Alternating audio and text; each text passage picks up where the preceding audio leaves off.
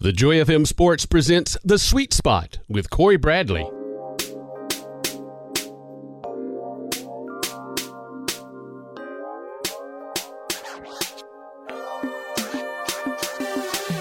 Welcome to The Sweet Spot. I'm your host, Corey Bradley. Thank you for joining us again this week. You know, last week's show was all about the Iron Bowl predictions and everything that was leading up to the game. So, of course, we have to recap that game for this week's show. Auburn won 48-45. It was a thrilling game, one of the classic Iron Bowl matchups that we've seen in recent history, and kind of, I don't know, in a way unorthodox. We not usually see that Auburn-Alabama high-scoring game, a shootout, the way that it was. I know Matthew Johnson texted me that night after the game, and he was like, you know, I didn't expect to see two Big 12 games today, as he's an Oklahoma fan, and here we seen what happened with Auburn and Alabama in the Iron Bowl and how high scoring that it was in that 2:30 matchup. Now, there were only two people who predicted Auburn would win in last week's show, and those two people were Mary Willis and Matt Johnson. They both picked Auburn to win that game. The rest of us picked Alabama, including some of us Auburn fans. We just didn't have confidence that we could really. I think it came down to the offensively, because we knew what Auburn has defensively and how great they've been. I really believe it was really about the offense, the questions that surrounded the offense. Could they score? Because we all knew that Auburn's defense is great, but Alabama's offense is great. With Tua or without Tua, they still have those four amazing receivers that they have. So with me leading up to the game, like, a part of me felt Auburn would win, but I just couldn't see how. I know Chuck Locke mentioned you have to choose, you know, you have your heart and mind. It's heart versus mind. So in my heart, I'm with Auburn, but in my mind, I just couldn't wrap around how Auburn would get it done, because against Georgia, against Florida, against LSU, they combined for a total of 47 points in those three games. And then against Alabama, they are up for 48. Now, I was like, okay, can Auburn's offense keep up with Alabama's offense? Can they do it? And even though Auburn won and scored 48, I still don't think the offense kept up with Alabama's offense as a whole. I think it really came down to those two pick-six returns that made the difference. That's 14 points that you got from the defense, something that Kenneth Reeves, who was on our show last week, he picked Bama as well, but I asked him if he thought Auburn would win, what would they have to do to get it done? And that's what he said, that they needed scores from the defensive side of the ball, because anytime you get points from the defensive side of the ball, it's kind of like bonus points, because you expect the offense to get in the end zone, but anytime you can get a special teams touchdown or a defensive touchdown, like I said, it's kind of extra bonus points that you didn't kind of account for. So that really made the difference to me in that game for Auburn. And, you know, defensively, they got two touchdowns. Mary Willis spoke that Anders Carlson had to get back on track because he struggled all year. She said he had to get field goals in the game and had to be successful on a few long-distance kicks as well. And she was dead on that, because Anders Carlson was 4 for 4 in that game. Every opportunity he had to give the Tigers points, he did just that. Now, a lot of people are saying the game was decided by field goals, whether it was that extra second Auburn got back for the half when Carlson nailed that 52-yarder, or if it was the field goal late in the game that Joseph Bulovas missed as he hit the upright. Now, everybody's talked about those field goals. That's what really determined the outcome of the game. But to me, it was more about the PATs. And Bama fans may say, what are you talking about, PATs? Like, we made all of our PATs. We scored 45 points. Bulovas was 6 for 6 in his points after touchdowns. Now, those are the good PATs. But what hurt Bama in this game was the bad PATs, penalties and turnovers. This game, Bama had 13 penalties for 96 yards. We just don't see a Saban coach team be as undisciplined and the careless and mental mistakes that they made, not just in the game but throughout the year, because Alabama is ranked 118th in penalty yardage. There's a total of 130 teams in college football in the FBS. So they're ranked 118 out of 130. And so regardless of your talent, who do you have on the field, 5-star recruits, doesn't matter, Heisman Trophy candidate, finalist, the best receiving corps in the nation. When you are undisciplined as you are, it's going to be tough to beat the good teams because, Alabama had more penalties in every game than their opponent except for 2 games. And that was against Southern Miss and Tennessee. So the other, I guess that's 10 games. The other 10 games, they had more penalties than their opponent, which included against Auburn, who they lost against, and LSU, who they lost against as well. So it really came down to me was more about the PATs, the bad ones I mentioned, penalties and turnovers. 13 penalties, 96 yards, and then the 2 turnovers, which were both pick-6 returns, one by Zacoby McClain and the other by Smoke Monday.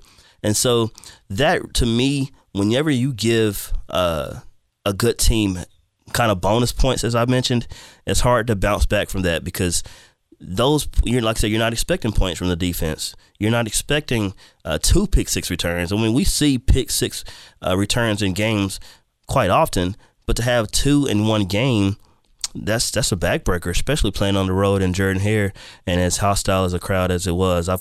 People told me that I know that went to the game. They were talking about how loud it was and just they haven't heard it that loud in several years. So that's just impressive, with what Auburn and that student section. And, it's an amazing feeling when you're at a game of that magnitude. Like I said, I've been to my one Iron Bowl in 2009, and it was, like I said, it was just a packed house. The atmosphere was electric.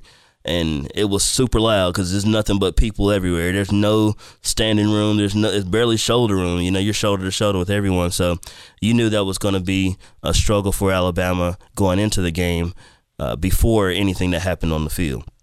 So the PATs, I believe, was the missing difference for Alabama. Like I said, we know what happened with field goals, but the penalties and turnovers were too much to overcome against that Auburn Tiger team. Now, I'm going to give you my top 3 Auburn moments, and I'm going to give them in order, just kind of the importance and the significance of when they occurred in the game that helped Auburn to that victory over the Crimson Tide. Now, number 3 is Bo Nix. When Bo Nix found Sal Cannella in the corner of the end zone and dropped a dime, I mean, it was just a perfect pass. You could only place it in one area where only Sal Cannella can catch it. If he doesn't catch it, it's incomplete. You live to see another down. But, I mean, it was one of those throws that it reminds you of what Bo Nix can be. Because when you're a true freshman, you see glimpses and flashes of greatness, but you also see that inconsistency that reminds you that, yeah, he's still a true freshman. But Bo Nix put that ball on the money, only one place it could be. Sal Cannella with an amazing catch with that toe drag swag, as Nate Burleson calls it. Nate Burleson played for the Seahawks and the Lions, a receiver. I believe he played the Vikings as well. He's an analyst for the NFL Network, and anytime a receiver catches the ball and taps their 2 feet in bounds to complete the catch, he calls it that toe drag swag. And that's exactly what Sal Cannella did to complete his first touchdown catch of the season. And what a time to do it in the Iron Bowl. What a special moment for Cannella and his family, I know. So that was number 3, Bo Nix connection to Sal Cannella. Number 2 was Shaun Shivers. We've seen this play on the jet sweep when he took it and turned upfield and ran straight over Xavier McKinney to the point where he knocked McKinney's helmet off. That you see just how energized and how that just kind of motivated the rest of the team for the rest of the game. They were already pumped. I mean, it's the Iron Bowl. If you're not getting up for that game, then you're in the wrong place. But, I mean, just seeing the reaction from Shivers, he's like 5'7", very small, but he's built. He's a stocky type player. So he hit upfield and ran straight over McKinney. And I know we've all seen the screenshots of that play where McKinney's helmet popped off and everything. And that's something we normally don't see as far as an offensive player knocking a defensive player's helmet off. It's usually vice versa. It's usually where an offensive player is getting their helmet knocked off. You remember we're seeing when Jadeveon Clowney was at South Carolina and he hit the Michigan running back in the backfield and his helmet popped off. So usually see it from a defensive hitting an offensive player, knocking that offensive player's helmet onto the ground. So that was a very special kind of moment that gave Auburn the lead for good. That play to me, when I seen it, because Sean Shiver scored, but usually that play is designed for Anthony Swartz, but Swartz wasn't in the game. And so when I mentioned that to Corey Hohenwald and Dresden Williams, who were on the show last week, I texted them about that play after the game, how originally that's Anthony Swartz who would be in for that play. And one thing Corey pointed out to me was, if that was Swartz in on that play, he doesn't have the strength to run through McKinney the way that Shivers did. And that was a great observation by Corey, because that's so true. Like, Shivers is a lot stronger than Swartz. Swartz is a speedy guy, and Shivers can run too. But like I said, he's built, and he can deliver punishment, as we've seen. So that to me was a number 2 moment in that game. Now, number one was Zakoby McClain's 100-yard pick-6 return. And, of course, he had Smoke Monday's pick-6 return earlier in the game. But McClain's was even more important just because of the stage at that current time. It's 1st and goal. Alabama has the ball. They're up 31-30. If they score a touchdown, add an extra point, they're up 8. And even though mathematically 8 points is still a one-possession game, the way that game felt and the difficulty of converting a 2-point conversion, it just felt like a 2-possession game if you go up 8. So to be 1st and goal, and you're driving, trying to get into the end zone, add 7 for your team. Instead of adding 7 for your team, an interception occurs, and it's a return. It's a 7 points for the other team that they put on their scoreboard. And so that swing, that momentum swing, I think it changed the landscape of the game, because, like I said, it's 1st and goal. You're expecting to get a touchdown, and at the minimum, you're expecting to come out with 3 at the very least. So, but also, Sarkisian decided to go with a play-action pass on 1st down. I think he wanted to catch Kevin Steele off balance, catch the defense off guard, because a lot of times when it's 1st and goal, majority of the time we see a running play first, and then you'll see some kind of pass, maybe a play action on 2nd down. But I believe Sarkisian knew Auburn's defensive front, how great it was, and also what we've seen in the LSU game when the Tigers stuffed LSU on that goal line stand on 4th down. And so I think Sarkisian wanted to be creative, give something safe, but with high chance of success, a high chance of being successful, which he did. He called a play action pass, and as soon as Jones wanted to release it, he was getting pressured. So it ended up going off Najee Harris in the back, and then you had McClain catch the ball and return it for 100 yards. So that to me was the defining moment that really gave Auburn that edge and swung the momentum in their favor. Like I said, anytime you score a touchdown defensively, it's, like I said, it's bonus points. But when you get it at that point of the game where Alabama's looking to increase their lead, but all of a sudden they go from being up potentially by 7 or by 8, I should say, they're all of a sudden they're down by 6, 37-31. So that was, to me, that was the biggest play of that game, was Zakoby McClain's 100-yard pick-6 return. Now for Alabama, the only moment that I need to talk about is Jalen Waddle. Like, that kid is amazing. He's a phenomenal athlete. I usually don't get excited about watching or for an Alabama player while they're still in Tuscaloosa. It's usually when they move on to the pros, to the next level, that I can kind of get behind them. Like, I like Mark Ingram now, but I couldn't stand him when he was at Alabama. So, but Jalen Waddle, like, he's electric. He's just one of those guys that you just want to see the ball in his hands and let him go to work. So in that Iron Bowl, he had 4 catches for 98 yards and 3 touchdowns. So that was all but 1 catch was a touchdown. And, he had that comeback route, and then he darted across the middle of the field, went up the left sideline, and it looked like a few of the Auburn defenders had the angle to make the play on him, but he just turned on the Jets and ran right by them like he was playing with little children.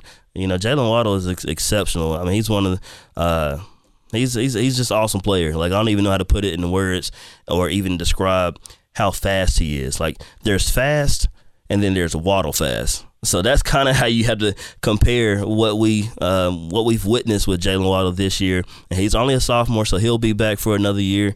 And I'm excited to see what he does in Tuscaloosa as he continues his collegiate career. Now, earlier that day of the Iron Bowl, I was at work and I was just thinking, I had like this moment and I just knew like Jalen Waddle's going to have a return for a touchdown today. I don't know if it's going to be kick return or punt return, but he's going to have a return for a touchdown today. I just had that feeling, like it just kind of came out of nowhere. And I don't know if you've ever had that feeling where you know something's going to happen and then it happens. Like I got home and I seen that Jalen Waddle had a touchdown on a kick return and I just knew it. But it was like I didn't share it with anybody. I didn't get a chance to share it with anybody. But it was something I just felt inside of myself. And like I said, I just had that feeling that Jalen Waddle would have a return for a touchdown. I was like, man, I should have mentioned that on my show last week. But like I said, I didn't kind of have that idea until the day of the Iron Bowl. And sure enough, he delivered on the kick return after that pick six from Smoke Monday. Now, I remember what that moment reminded me of is like I'm a Marlins fan. I was spoke on, being a Marlins fan, and I've watched a lot of Atlanta Braves baseball this year. So it was June 9th. It was a Sunday after church. I'm watching these two teams play against each other. And the Marlins are up 5-2 in the top of the ninth. As the Braves are at the plate, they have two men on base. Acuna is up. And so it's 5-2. Marlins are leading. And I was just thinking to myself, if Acuna hits a home run right here, I'm changing the channel. I'm done. And it's like I could hear the crack of the bat before the pitch was even thrown. Like I just knew what was about to take place. And sure enough, a pitch or two later, Acuna just drills one to left field. All of a sudden, the game's tied at 5. I just changed the channel like I said I would do. And I just was blown away. Well, not really blown away. It's just one of those, I just knew it was going to happen. I knew what was about to happen before it took place. I don't know if you've ever had that moment in sports or in life in general, but that's how I felt with Jalen Waddle's kick return touchdown. I just knew he was going to have a return for a touchdown, whether it was kick return or punt return. And we seen him, what he's done in the punt return against LSU. And like I said, he's just one of those dynamic athletes that you just enjoy watching play, regardless of if you're for Bama or you're against Bama. And when we come back, we're going to talk about superstitions in sports from fans, from current players, former players. So don't go anywhere. You're listening to the Joy FM Sports. It's more than a game.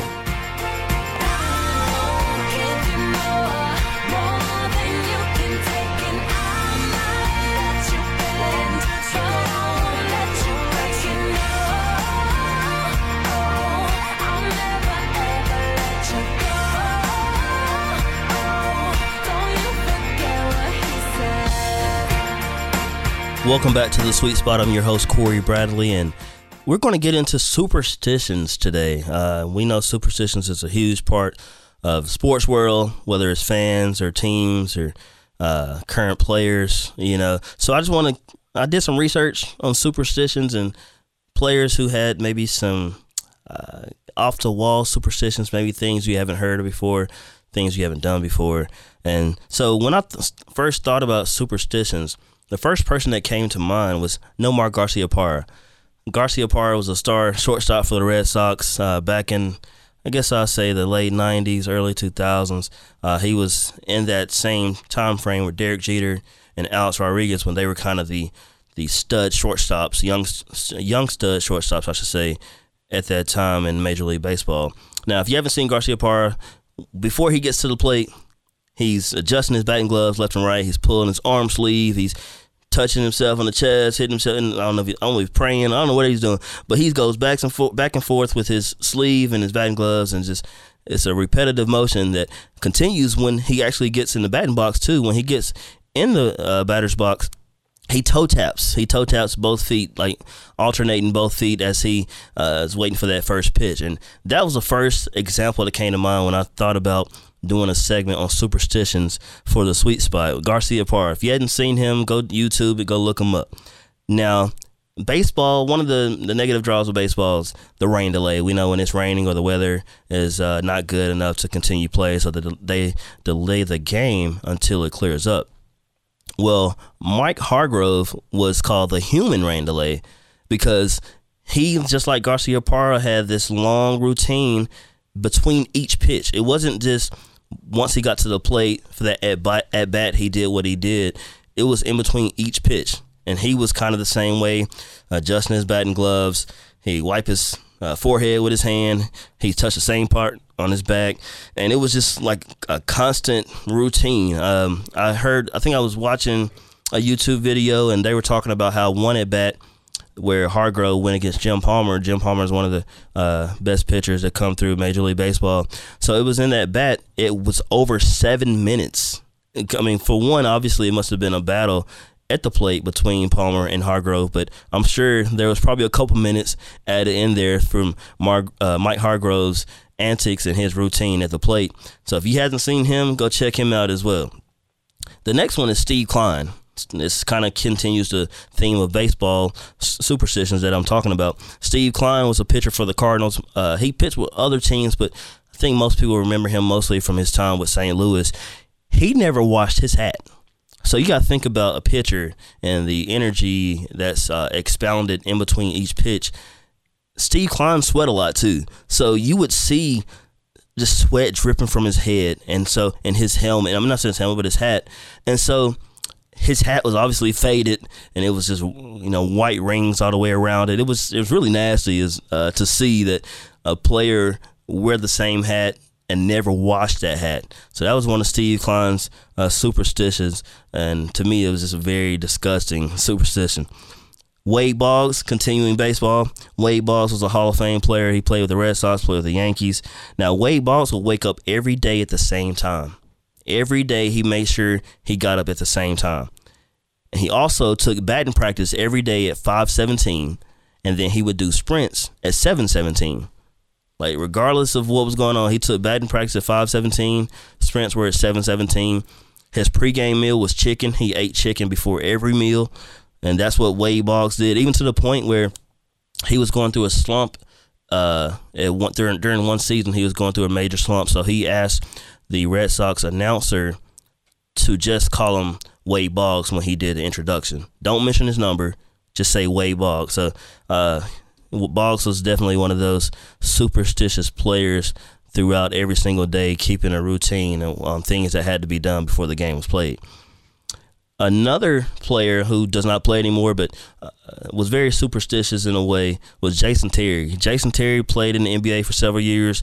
A lot of people may remember him from his time with the Mavericks and with the Atlanta Hawks as well. He won a championship with the Dallas Mavericks in the Six-Man Award. Now, Jason Terry, people know him as the Jet.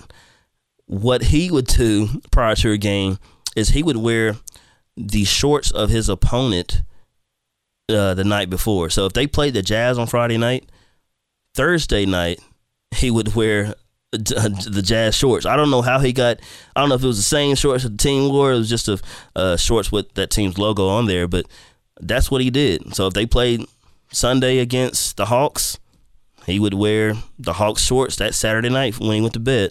And I don't know where that came to or how that came about, but it was one of Jason Terry's superstitions that he did as an NBA player. Now, the one player who kind of takes the cake, in my opinion, would be Sidney Crosby. Sidney Crosby is a star center for the Pittsburgh Penguins, as we know. I had no clue that he did all that he does or stays away from in regards to him playing on the ice for the Penguins. Sidney Crosby, whenever he has prior to each game, he tapes his stick, his hockey stick, and he has a very precise manner that he does it. And if after he's completing that task of taping his stick, he puts it by his side at his locker, and if there is a player or a teammate that touches his stick, he has to retape it all over. So that was one that, where it got the ball rolling. But trust me, it gets more interesting as I go on. Another superstition that Sidney Crosby does is when he's in a vehicle and that vehicle is approaching train tracks, he takes his feet off the floor until they cross over those train tracks. So I guess whether it's car, bus, whatever, he makes sure when he sees train tracks, he's going to keep his feet off the floor until it goes over those train tracks. So that was another superstition that I came across.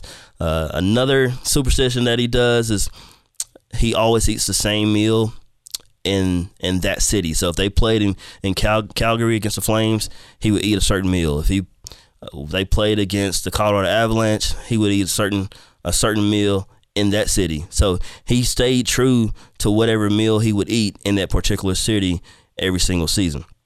Now, this is where it kind of gets like, man, you may be doing too much. Like, what are we doing here? Now, his sister's name is Taylor. So he talked to his sister Taylor one day. Later that day, when the Penguins played, Crosby suffered a separated shoulder. Another time, he talked to his mother, and then he broke his foot in that game the same day he talked to his mother. Another time after that, where his sister Taylor, it was her birthday weekend. She's spending the weekend with her brother Sidney, and Sidney broke his other foot while she was in town. And then, during the Winter Classics in 2011, they stayed away from each other as far as they didn't speak to each other, Sidney and his sister Taylor. But they happened to see each other in the hallway. And later that night when he played, he suffered a concussion that would rule him out for most of the season. And, so he had to start staying away from his mom and his sister because he believed that if he talked to them, if he seen them, he would get hurt. Now that's a bit much, when I don't know how to explain that. I think things sometimes just happen, but I know a lot of parents wouldn't go for that, not being able to speak to their kids prior to a game or wish them luck or just even see them, So, but that's what Sidney Crosby does. He doesn't talk to his mom or his sister prior to games. Now, another superstition that Sidney Crosby, this is all Sidney Crosby. Another thing that he does, it was one game where his teammate Joe Vitale played this one song, and Sidney Crosby just loved the song, so he went up to Vitale and he was like, "Hey man, who sings that song?" And Vitale told him, and Crosby was like, "Man, this song reminds me of my time in Italy. I took a trip to Italy, and this song reminds me of that." So that night, the Penguins won, and Sidney Crosby had like 2 assists. So the next game, Joe Vitale knew that he had to play that song again because how superstitious Crosby is. And it may be part of how superstitious that Joe Vitale may be too. But so the next game, Vitale played that same song prior to the game in the locker room. Crosby goes up, tells him, "Hey man, I like that song," and told him all about his trip to Italy. Penguins won again. They did it the next game, they won again. Vitale did it the next game, they won again. All the way through a 16-game winning streak for the Pittsburgh Penguins.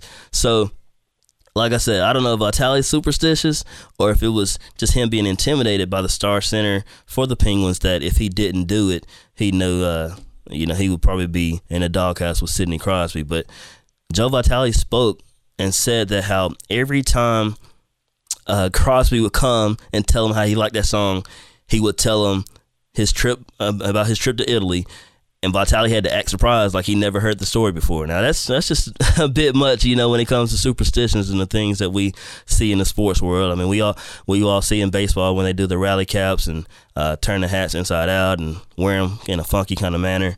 Now superstitions, and I'm speaking from, I know I've been there too. I've been there growing up also with feeling like you have to do certain things to get your team to win. I remember back in 2007, as an Auburn fan, we were playing LSU in Death Valley. I think we were up 1 point. They only needed a field goal to win, and they had one of the best kickers at the time was Colt David. So LSU has the ball, the clock's running down. They're not calling timeout. It's like, what's going on? So Matt Flynn threw it deep, connected to Demetrius Byrd. They scored a touchdown with 1 second left and broke our hearts that night as Auburn Tigers fans. And I remember going to bed that night, and I was just wondering, man, how did we lose that game? What was it that I did that caused us to lose? And I thought, during halftime, I got up and went to the bathroom, and my team lost. And so, you know what? The rest of the year, when Auburn played, I didn't move. I got in that one spot. I didn't move until the game was over. From start of the game to the finish of the game, I stayed in that one spot, didn't get up, didn't go to the restroom, didn't grab any food. And a lot of times I was really quiet. I didn't even speak. And it's just like, why do we do things like that thinking that we can control what happens in our team's games? And even in 2010, the year we won a championship, I watched every game of my cousin's house. He lived in Huntsville. I would go over his house for every game. And so the day of the national championship, there was this very bad snowstorm in Madison, Alabama, to the point where I couldn't even drive out of my driveway. So there was no way I was going to Huntsville to watch the game at my cousin's house. So, of course, I had to stay in my road, and we, I went to another cousin's house. We went over there in that snowstorm and had to walk up to his house. And, of course, Auburn beat Oregon 22-19 on a last-second field goal by Wes Byram. But I was thinking while I was watching the game, like, if we lose this game, it's because I'm not at my cousin Thomas' house. And so it was just, I don't know, like that. I really didn't break out of that until that 2012 year when, of course, we know we went 3-9. Chizik and the staff was let go. You've heard how I was a big Chizik fan, and I remember Sunday after church when it was announced that he was dismissed and let go from the team. I was just thinking, like, I didn't want to get on that level with Auburn football ever again. And when I say that, I was obsessed. Like, every day I was reading Auburn football. I knew about all the recruits. I could name every commit in the class. And I remember even to the point where I was in the store one day and this lady came in and she had on an Auburn shirt, and I was like, War Eagle. And she was like, War Eagle. She said, my son plays for Auburn. And I said, who's your son? And she said, his name is Justin Delaney. I said, from Linden, Alabama? And she was like, yeah, how do you know that? And I had to tell her, I was like, man, I'm all about Auburn. I read Auburn every day. And that's how in a way, I'd say kind of worship Auburn football. That's kind of how it was, because I was so enamored with everything that happened, that took place. Like I said, it was my homepage on my phone. Like, that's what I read every day. I could tell you all the commits and where they went to school and all that, where they were from. So, but it was that moment when Chizik was let go, and how I mentioned my disdain for Gus. And when he came back, it just made an easier transition to appreciate the game without being so obsessed with the game, because that's how I was. If Auburn won, everything was great. If we lost, then what did I do wrong to cause us to lose? And I know there's some people that they'll say, well, I don't watch the game because when I watch it, we lose. And it's like, you can't live like that. It's like you got a team, something you're really interested in, but you feel that if you watch the game, then they're going to lose, or you got to change your shirt because that shirt doesn't work anymore. Or I knew somebody when I was at Auburn, he had certain jeans he wear. If we lost, he switched it up to another pair of jeans. It's like, why do we have to do all these things and have to take part in all of these rituals in a way that we believe will help control the outcome of the game? I mean, even with the Iron Bowl just passing by, that used to be the most stressful week to me, because I'm feeling like I have to do all these things right in order for Auburn to beat Alabama in the Iron Bowl that week. And it was a relief once that game was actually over, because, like I said, you're feeling like you have to be on your P's and Q's. You got to be on top of everything. You got to be super nice.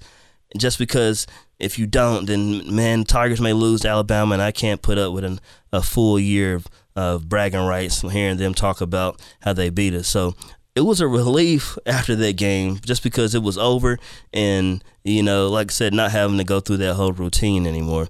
Now, I've grown from that. I believe, God has delivered me from the obsession with superstitions and feeling like I have to do certain things for my team to win. I remember when I was leading a 6th grade group at Wiregrass Church a couple years ago, at the end of class, we would always go around and say what we're praying for. And I had one student say he was praying that Georgia would win a national championship that year. And I was like, man, you can't pray. You can't pray for things like that, man. It's like, that's not how it works, because I don't want him to grow up the way I did. I was like, man, if I told the class, if praying like that, was what it was about, then Auburn would win a national championship every year. My San Antonio Spurs would always be NBA champions. And so I didn't want the kids to growing up thinking like that and having that kind of mindset when it comes to God and the things of prayer. So I remember my Aunt Melissa was telling me a few years ago that, God has given us dominion over, the fowl of the air, the fish in the sea, and of all the cattle, but he never gave us dominion over people. So I think that's where we miss it. We don't have dominion over people. So when we take part of these superstitions and rituals, that's kind of what we think we're doing. We think we're controlling what happens on the field or on the court. When I think really what happens, the better team wins, or the team that makes the fewest mistakes wins. And it could be a Bama fan out there listening like, man, look what all the championships we won. I know what I did was a huge part of that, and the superstitions and all that. Nick Saban is the best coach in college football history. That's why they won all those championships, and they had some of the best talent during those championship years as well. Even the years they didn't win a championship, they've always had some of the best talent up there in Tuscaloosa. So try to stay away from superstitions. Don't get involved in them. Do away with it so you can actually enjoy the game and be at peace, because that's how I feel now when I watch a game. I'm at peace when I'm watching my team. Now, of course, I want them to win, and I do get nervous and in the middle of the game, in the games, as any fan would be. But there's such a relief that I can actually just watch it and don't feel like I'm controlling the game. Now, when we return, we're going to close the show with today's Triple C. So don't go anywhere. We'll be right back here on The Sweet Spot.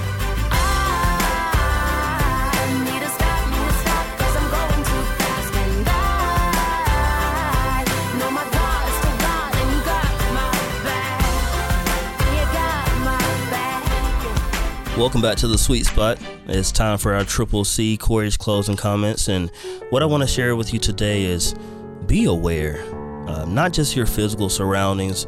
When we are in this season, this holiday season, as I mentioned before, the rush and everybody's trying to get somewhere. There's been so many close calls where I've seen people nearly back into each other or almost hit somebody because they're just rushing through. So be aware of your situation, the people that are around you. Take your time, stay away from any distractions. But I also want to tell you to be aware from a spiritual standpoint, because in this season that we're in, the enemy knows that you're in a rush and you're stressing, or you're trying to get things done in a short amount of time. And he knows how to get you off track. He knows what pushes your buttons. He knows how to distract you. So be prepared in this season, because the enemy wants to get you off the path that God has for you.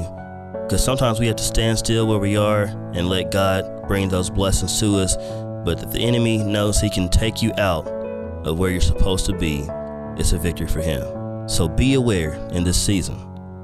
And until next time, always remember your love in the sweet spot. Stay in the sweet spot on the Joy FM Sports Facebook page. This has been a presentation of the Joy FM Sports. It's more than a game.